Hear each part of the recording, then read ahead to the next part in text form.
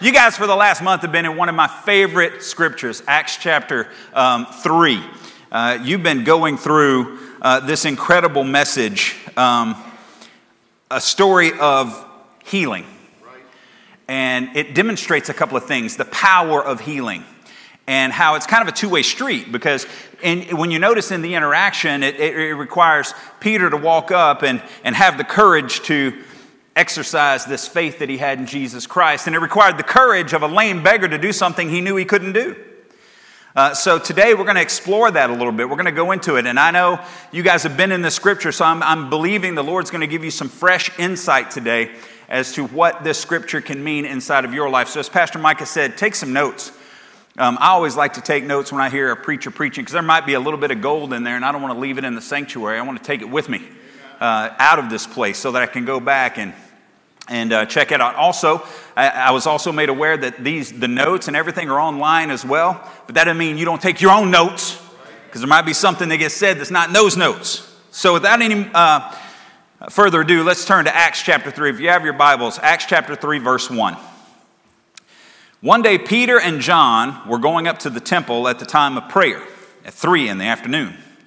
Now, a man who was lame from birth was being carried to the temple gate called Beautiful, where he was put every day to beg from those who were going into the temple courts.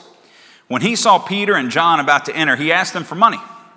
Peter looked straight at him, as did John. Then Peter said, "Look at us."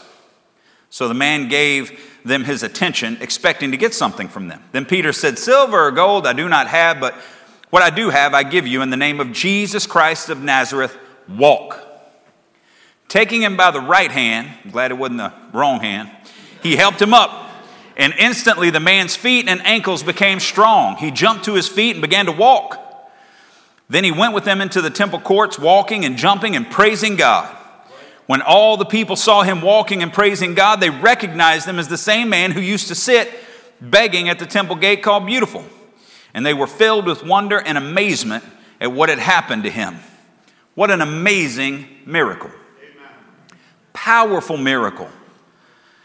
I look inside of this scripture, and there's some things, particularly in verses 7 through 10. That's what we're going to explore today, verses 7 through 10, that just jump out and they're so practical, yet at the same time, they're so challenging in faith. Let's look at Acts chapter 3, verse 7. It says, taking him by the right hand, he helped him up, and instantly, everybody say instantly. Instantly, the man's feet and ankles became strong. I love that, instantly, because something had to be decided in the spirit before it could be manifest in the flesh. The man knew he couldn't stand up. The man knew he couldn't walk. He was at the place where people go to beg. He had been carried there, as he had been every single day. He knew he was not capable of walking. Yet when Peter said, "Look at us. Silver, gold I don't have, but I will give you what I do have. In the name of Jesus Christ of Nazareth, walk." And he reaches out and he grabs him by the hand. And in a moment, the man had to make a decision. Do I believe? Do I believe this is possible? See, how long had this man been lame? Since birth. What happens when you don't use muscles? They atrophy. If you've ever broken an arm or a leg, the muscles that support that arm or leg shrink from a lack of use. But if you see someone who's never walked, it's not much more than a little bit of sinew and bone covered by skin. There's no musculature. So he knew he could not walk. That's what he was aware of. I wonder what you're aware of that you know you cannot do.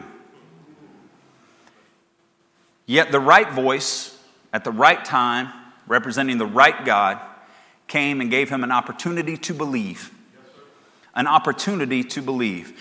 When Brenda and I first got married, she had been raised in a tough environment, and she had people who were very influential in her life speak to her and tell her, "You're not college material. You're just not. You just don't do well in school. You're just not college material." And this had been ingrained in her. She knew she could not go to college. So we get married, and me being some, crazy man from East Texas, I'm like, "Hey, what'd you always want to do with your life?" Because we met, she was my waitress at Slick Willie's Family Pool Hall in Houston, Texas. And I was like, "Certainly you did not only aspire to be a cocktail waitress, There's got to be more than you aspire to. I didn't know Jesus then, so y'all going to have to, I'm a work in progress. So I hadn't arrived like all y'all have. And so I said, what do you always want to do with your life? She said, well, I always wanted to be a teacher, but I'm not college material. I was like, well, what does that mean? She's like, well, I didn't do good in school, and I'm just not college material. I'm like, girl, you can do college. I, of course, had not done college, but I was confident. So she went back to school, married, 2 kids, working. We didn't have 2 nickels to rub together, but we scrapped enough money for her to go to a little community college, and she got an associate's degree. Well, she kept going. She got a bachelor's degree, became a teacher. She kept going, got a master's degree, and now she trains teachers, and now she's the best teacher I've ever even heard of. Now, there's some educators in here. You're not as good as my wife. That's all right. That's all right. But somebody had to tell her, you can do something you can't do. I wonder what you think you can't do. You can't start that business? You can't go back and finish that education? You can't put money and save towards retirement? You can't tithe? You can't tithe because, man, the price of gas is crazy right now, and bills, energy prices are going up, everything's expensive. I don't have the money to tithe. Man, you don't have the money not to tithe. That's right. Do you have faith is the question. So this question is put forth, and he took him by the hand, and instantly the man's ankles were made strong. And I think about how glorious God's creation in humanity is. The harder you work something, the stronger it gets. The harder you work something, the stronger it gets. If you are the type of person who likes lifting weights, if you eat right, put the right fuel in and lift weights, there will be a change. There will be a result. But it's not just the body, it's the mind and it's the spirit as well. If you work the mind, it gets sharper and stronger. And if you work your spirit, it gets sharper and stronger. It gets more capable of bearing a larger load. Sometimes you have to be willing to do what you've never done to receive your miracle. So the question is, are you willing? Are you willing to trust God to give you the strength to do what you know you cannot do? Verse 8 says, he jumped up, stood on his feet, and began to walk. Then walking, leaping, and praising God, he went into the temple with them. Wait a minute. Not only were his legs strengthened enough to walk, which is a visible sign of a miracle, things that no one could see were instantaneously developed.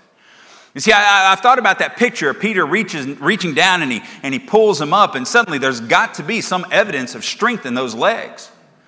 So did instantly musculature develop right in front of everyone that could be seen around his ankles. He developed dexterity, the ability to stand. He's supporting his weight. And the command wasn't to run and leap and jump, it was just walk.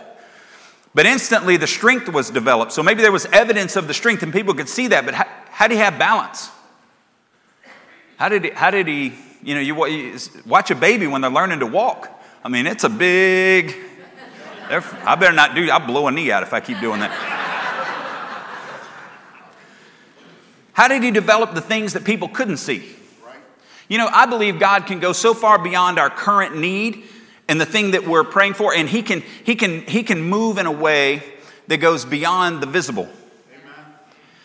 When the children of Israel were going to cross the Jordan River, Joshua, their leader, commands the priests to go down and put their feet in the water, and they put their feet in the water.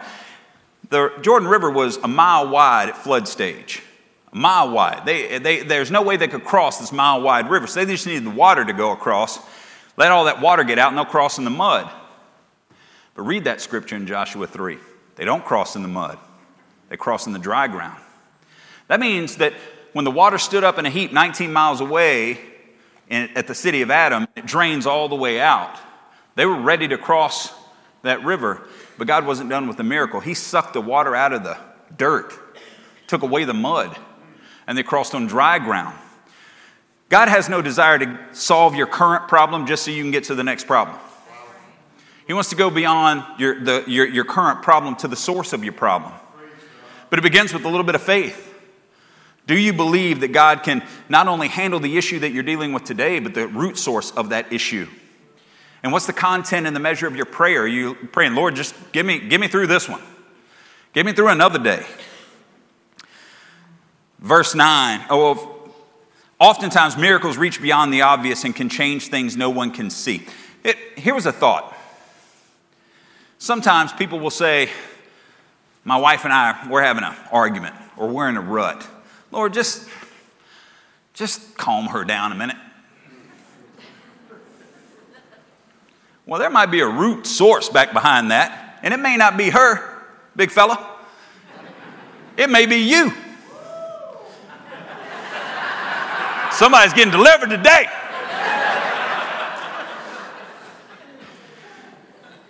Sometimes the problem goes beyond the obvious.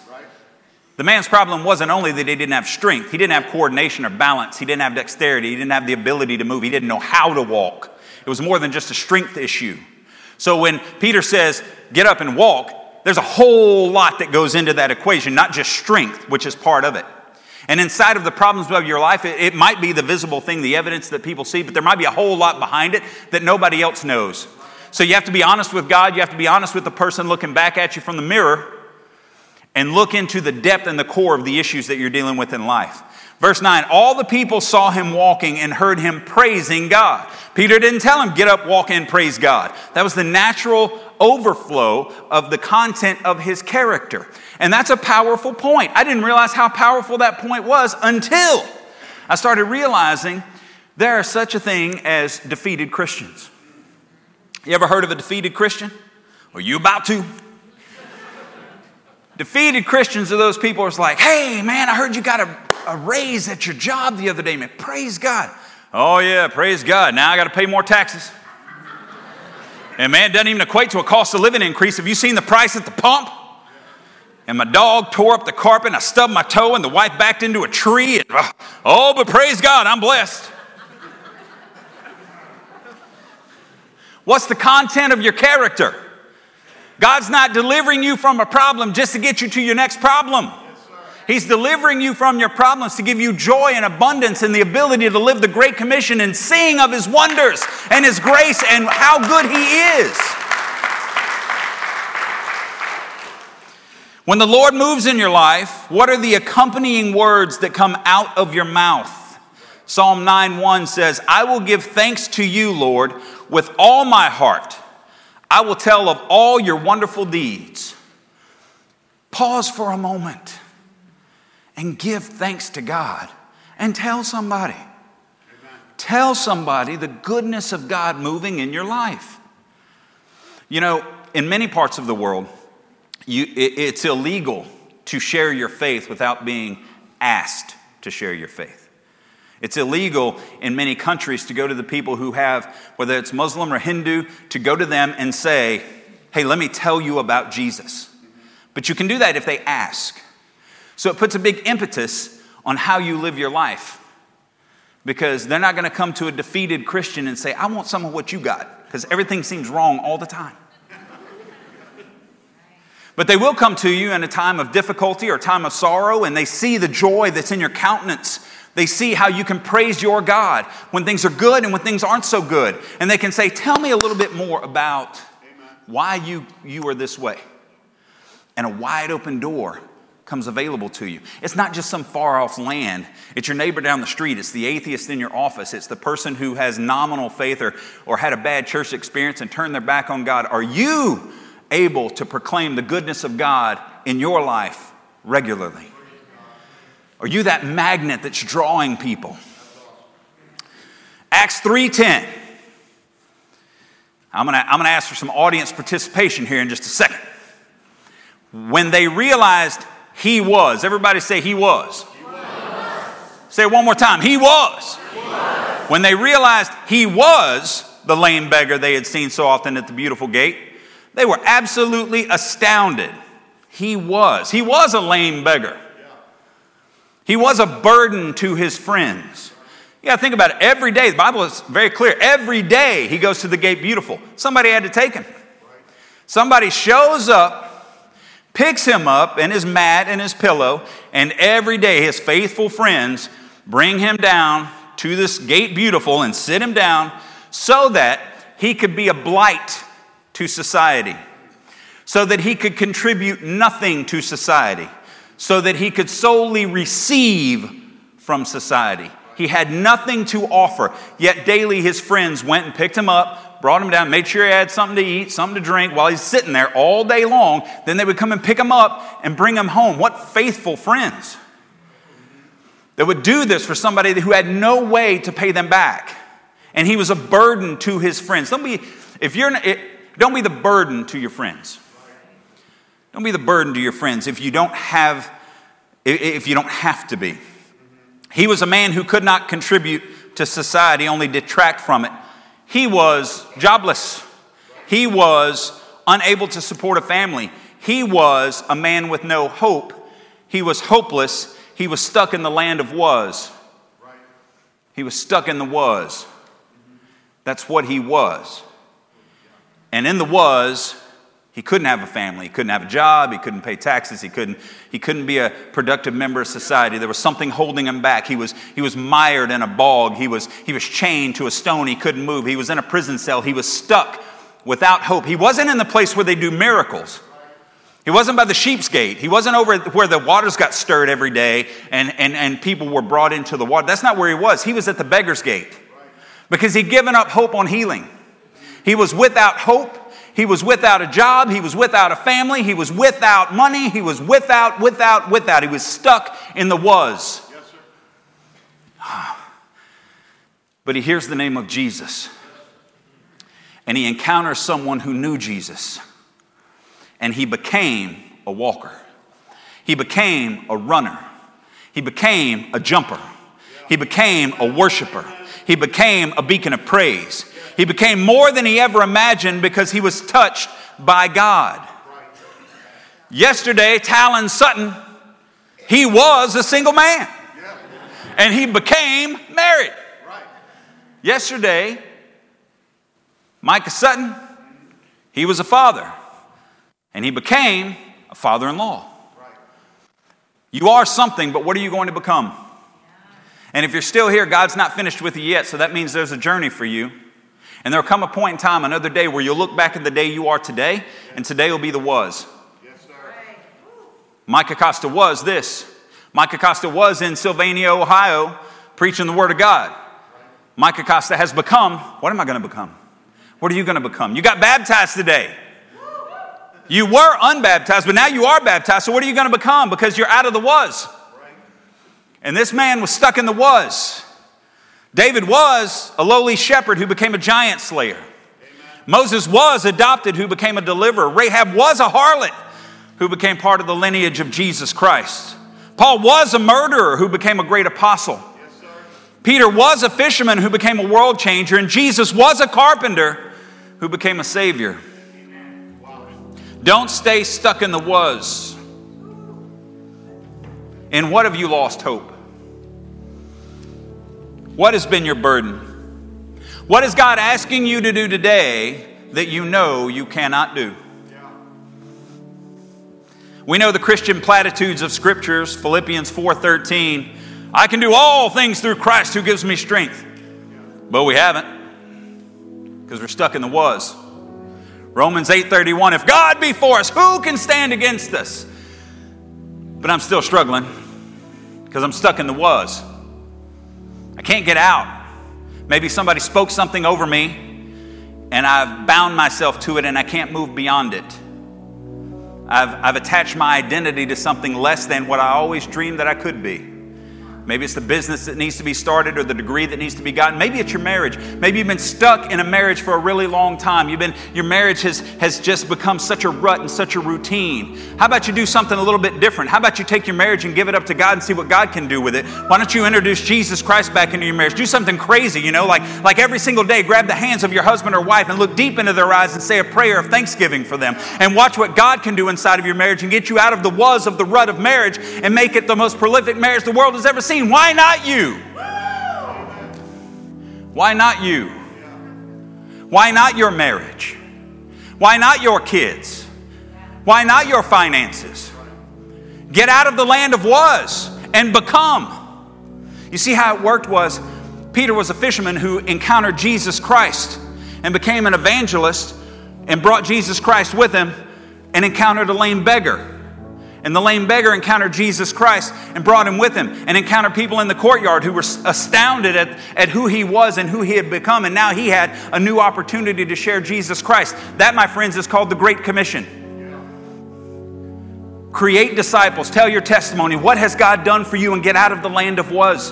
And if you are stuck, if you're in a rut, if you're not moving forward in life, you're only moving forward in time, but you're not moving forward in life, you may be stuck in a was.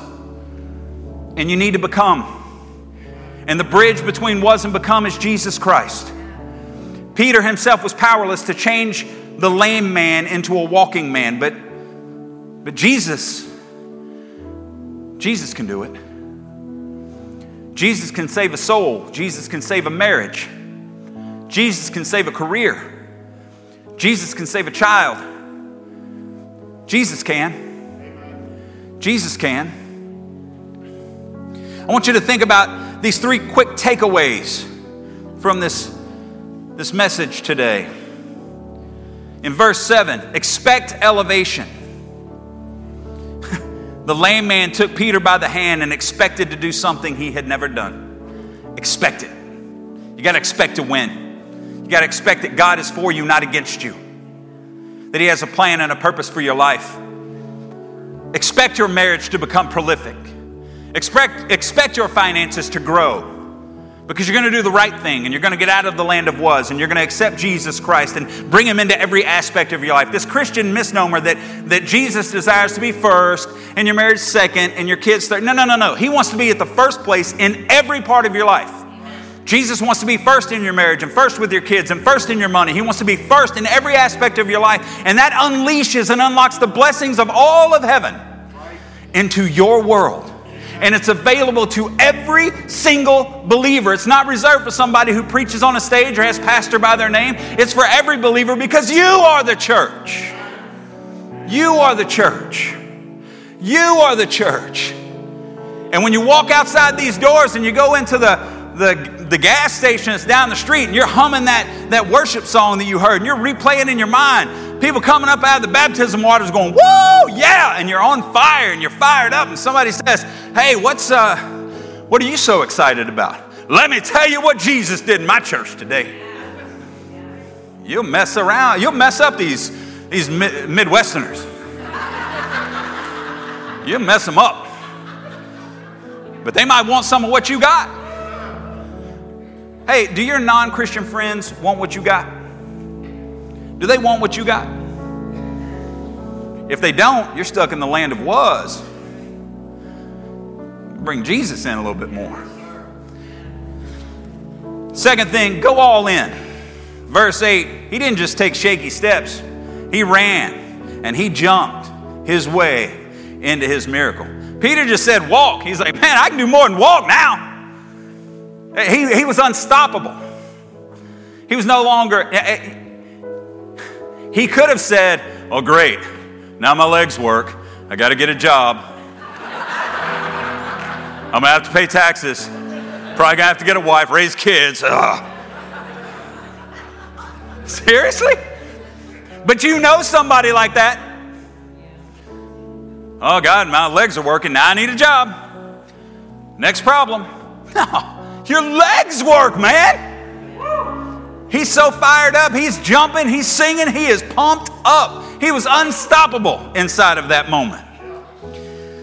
And the third thing, give thanks. If you're winning in life, give thanks.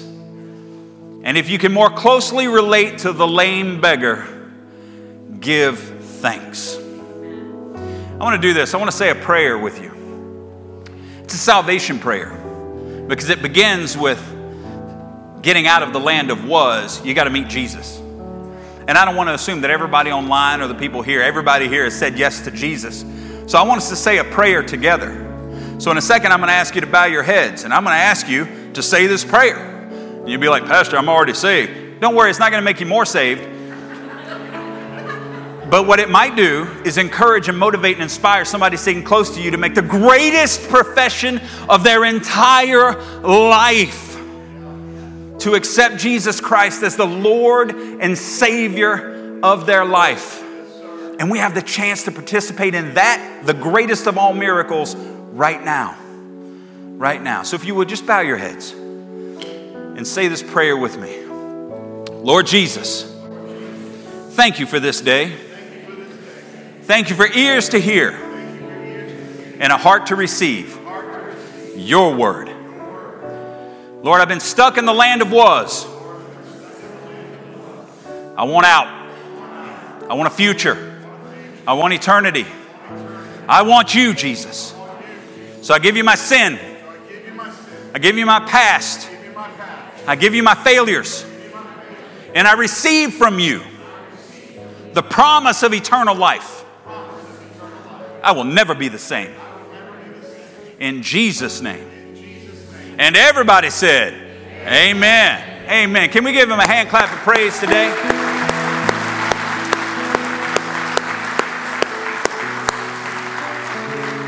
Let's do this. I'm going to ask everybody to stand up for a second. If you're a prayer partner, why don't you come down to the front? And if you just prayed that prayer of salvation for the first time, or the first time you ever really meant it, I want you to come find a prayer partner, and I want you to connect with them, because these folks are experts at praying, and they can agree with you and get you started on the journey.